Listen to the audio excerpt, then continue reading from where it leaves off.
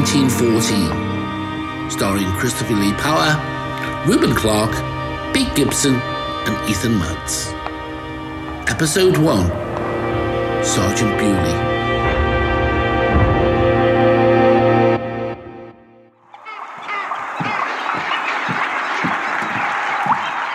Monday, the 16th of March, 1914. I woke early. The house was cold and still. My wife, Margaret, remained fast asleep as I rose. It was a comfort to have her at my side. I looked in on the children, both still fast asleep. I dressed and went downstairs and started a fire. The ashes were cold, and once raked clear, I piled the fireplace with fresh chunks of coal. Whilst the fire took hold, I made myself a brew of tea. First light was beginning to show itself, and the dawn broke with it an air of expectation. This was to be my first day of my reassignment, having recently been transferred from the main city police force to the Dock Police. My new police station is to be the Bridewell at Collingwood Dock. The reason for my new employer I will make clear in time, but for now, I will say that my transfer was a punishment for my reluctance to participate in the crimes which I had joined the force to protect the citizens of this city from. As a consequence, I was now considered by some to be a threat to their very lucrative income, and I was therefore reassigned to the Dock Police as both a punishment and a warning. As long as I remained in the Liverpool Police Force, I was a marked man. I was no longer welcome on the city beat. The docks and its many dangers were to be my new haunts. For the first day, I chose to wear a large, roomy overcoat, and about my person, I pocketed the tools of my trade. My trusty pocket knife was placed safely away, along with a larger blade in my boot. My pocket book, pencil, and whistle were placed in my inside pocket. I placed a lead knuckle duster in an outer pocket, and finally, a short billy club was discreetly hung from my belt. As a detective, I wore no uniform. I chose a flat cap rather than a bowler or top hat. This helped me to blend into the background far easier. Now, dressed for the occasion and feeling a sense of excitement before leaving, I took my wife a cup of tea. I kissed her forehead, and she whispered, "Be careful." These were always her parting words, and became my mantra as I went about my duties. I left the house and joined the early morning trek, heading towards the overhead railway station. I entered the Bridewell and was greeted by the overpowering smell of stale beer. The station served as the ale tank for the dock, and the morning dregs of society, having spent the night sobering up, were now leaving as I arrived. I remember your faces. I don't want to see any of you back here tonight, or you'll be for it. You hear me? The now burly, sober crowd paid little heed to the warning, and most headed straight for the nearest pub or grog shop, which on the Dock Road was not very difficult to find. Well, well. Look what the cat's dragged in. Sergeant Paddy Bewley. Oh, morning, Hughie. So, you're joining us, are you? For now. Oh, like that, is it? Just passing through? You know how it works. Your face didn't fit in the city, I heard. Oh, something like that. A word of warning, lads. You'll find friends are few and far between down here as well. The boss, Superintendent O'Toole, he's got things sorted. You understand? He won't want you coming in here and rocking the boat. Is that a joke, Hughie? Just a warning, lad. Just a warning. Be careful. Much appreciated, Sergeant. I suppose I should report for duty. Is he in? He never goes home. Collingwood was the biggest bridewell on the dock. Superintendent Tommy O'Toole had run the station for as long as anyone can remember. Everyone knew he was corrupt. But in one of the world's busiest ports, as long as everything was running smoothly and those in charge received their cut, everybody turned a blind eye. I knew the superintendent would not be happy to have me as one of his officers. There will always be dishonest police officers. But Superintendent Thomas O'Toole was at the top of the tree. He was a man who was open to any opportunity which he could benefit from. Fellow officers said the reason he never went home was in case he missed out on a handout. O'Toole had become a powerful man. His loyalty to the force was at best questionable. How he would respond having me as part of his bridewell, I was about to discover. For my part, I knew he was someone not to be trusted and whose intentions I should always be suspicious of. What? Oh, for fuck's sake, I'd forgotten you were starting today. You're all I need. Well, good morning, Superintendent. Look, Bewley, this'll be quick. I know all about what happened in town. Well, everything, I hope, sir. Nobody likes a do-gooder. Or a smart-ass. But isn't that what we are supposed to be doing, sir? Good. Or people who interrupt. Now, you come here and you do your job and you fuck off home. You understand me? Yes, sir. Don't go looking for trouble or finding things that aren't there. No, sir. I mean, I like to think that back at Low Hill there was, well, shall we call this a misunderstanding?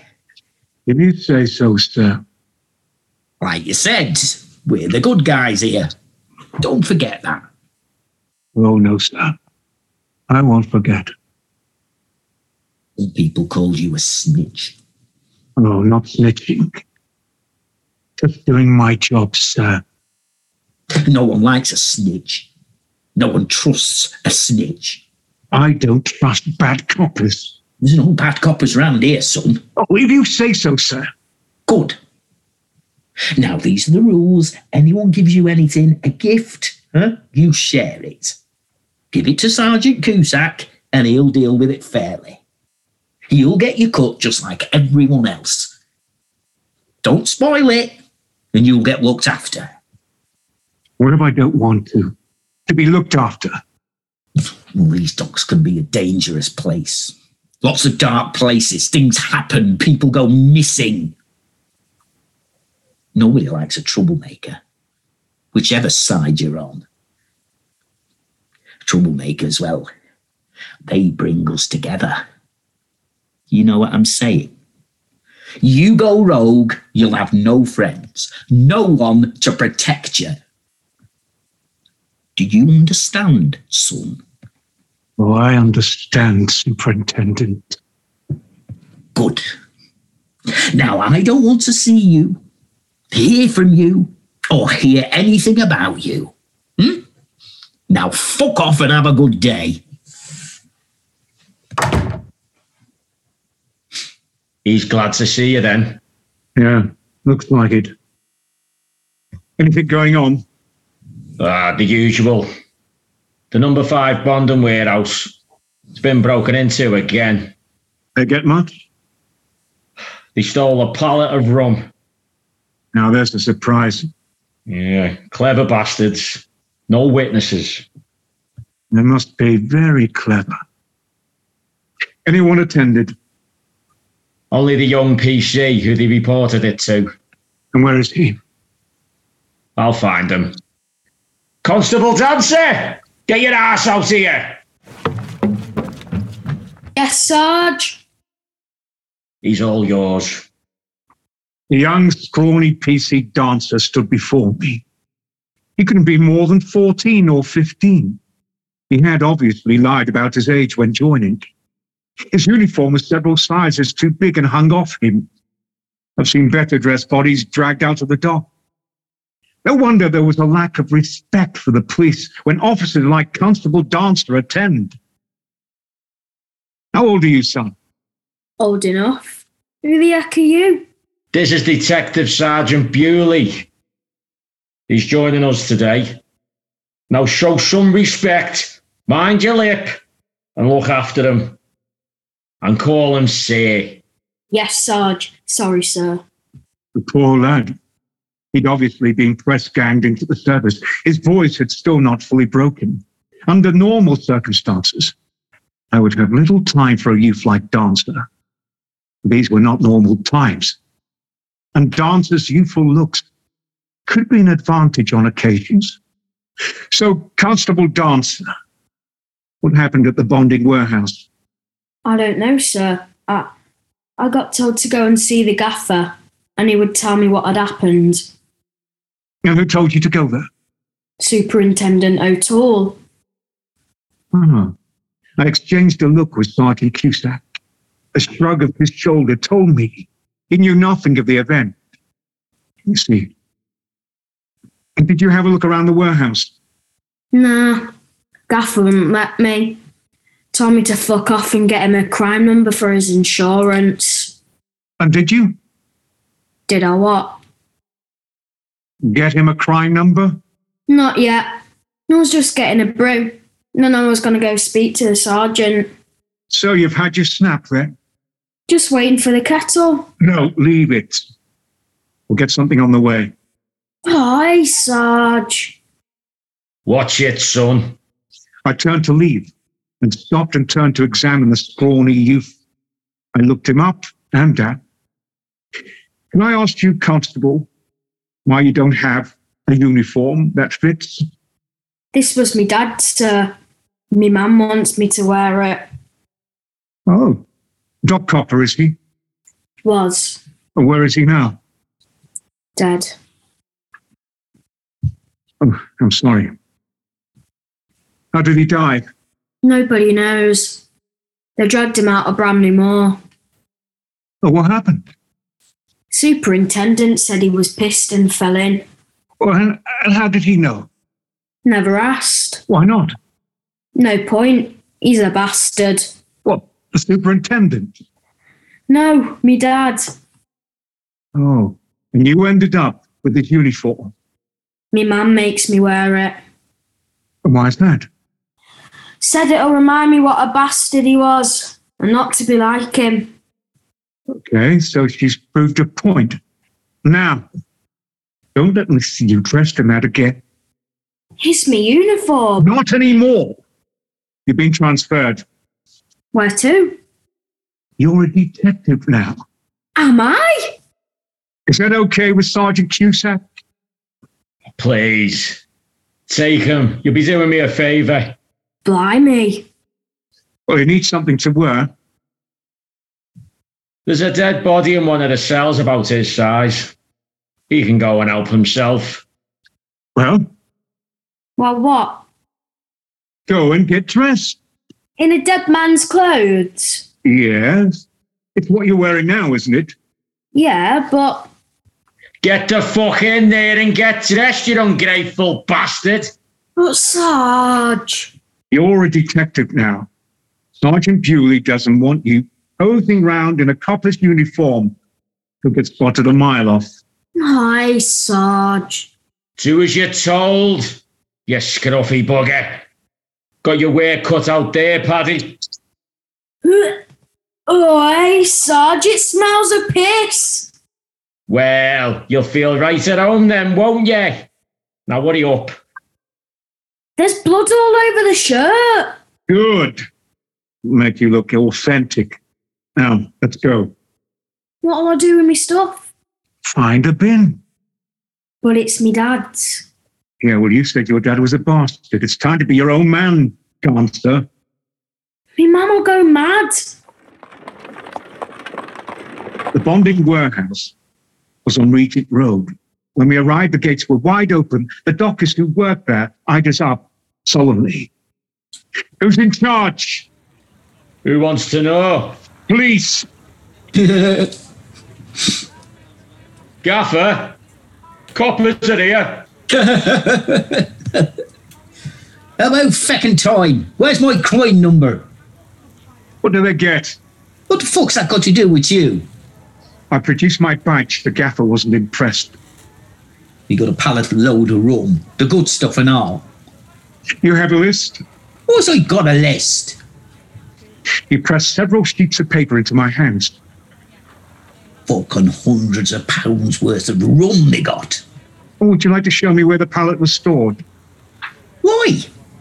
Well, because that's my job. Look, you've got the list. Now fuck off and give me my crime number so I can get my insurance sorted.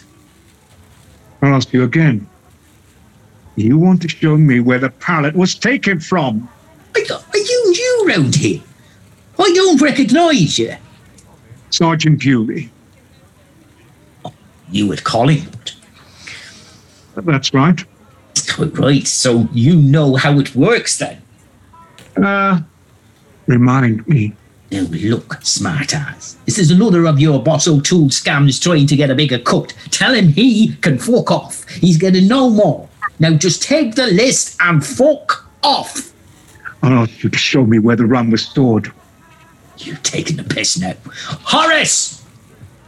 Bloody hell, Sarge. What size of him? A huge mule of a man stepped forward. His bare arms were tattooed and muscular. His fists were cut like giant hammers. He wore a leather apron, and as he stepped forward, I swore he growled. Show these men the way out. I slipped the knuckle duster in my pocket over my fingers. It felt snug.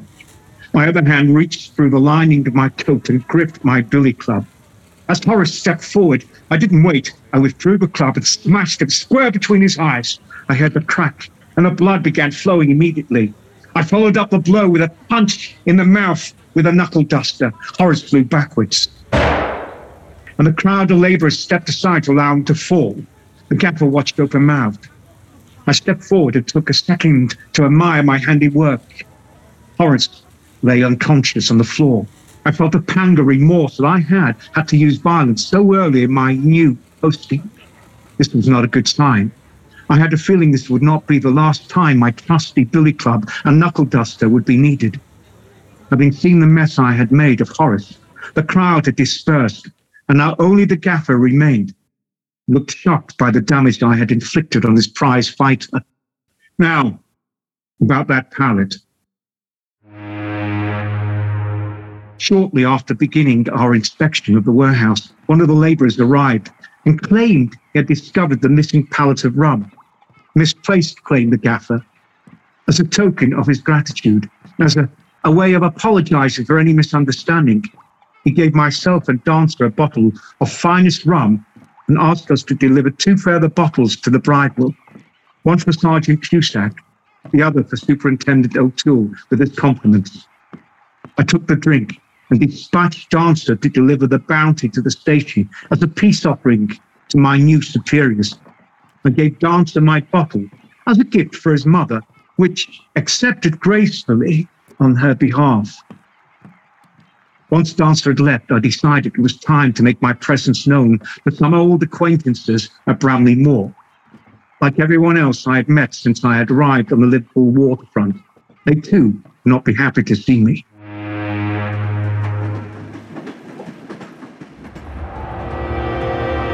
This has been a Pampas Play production.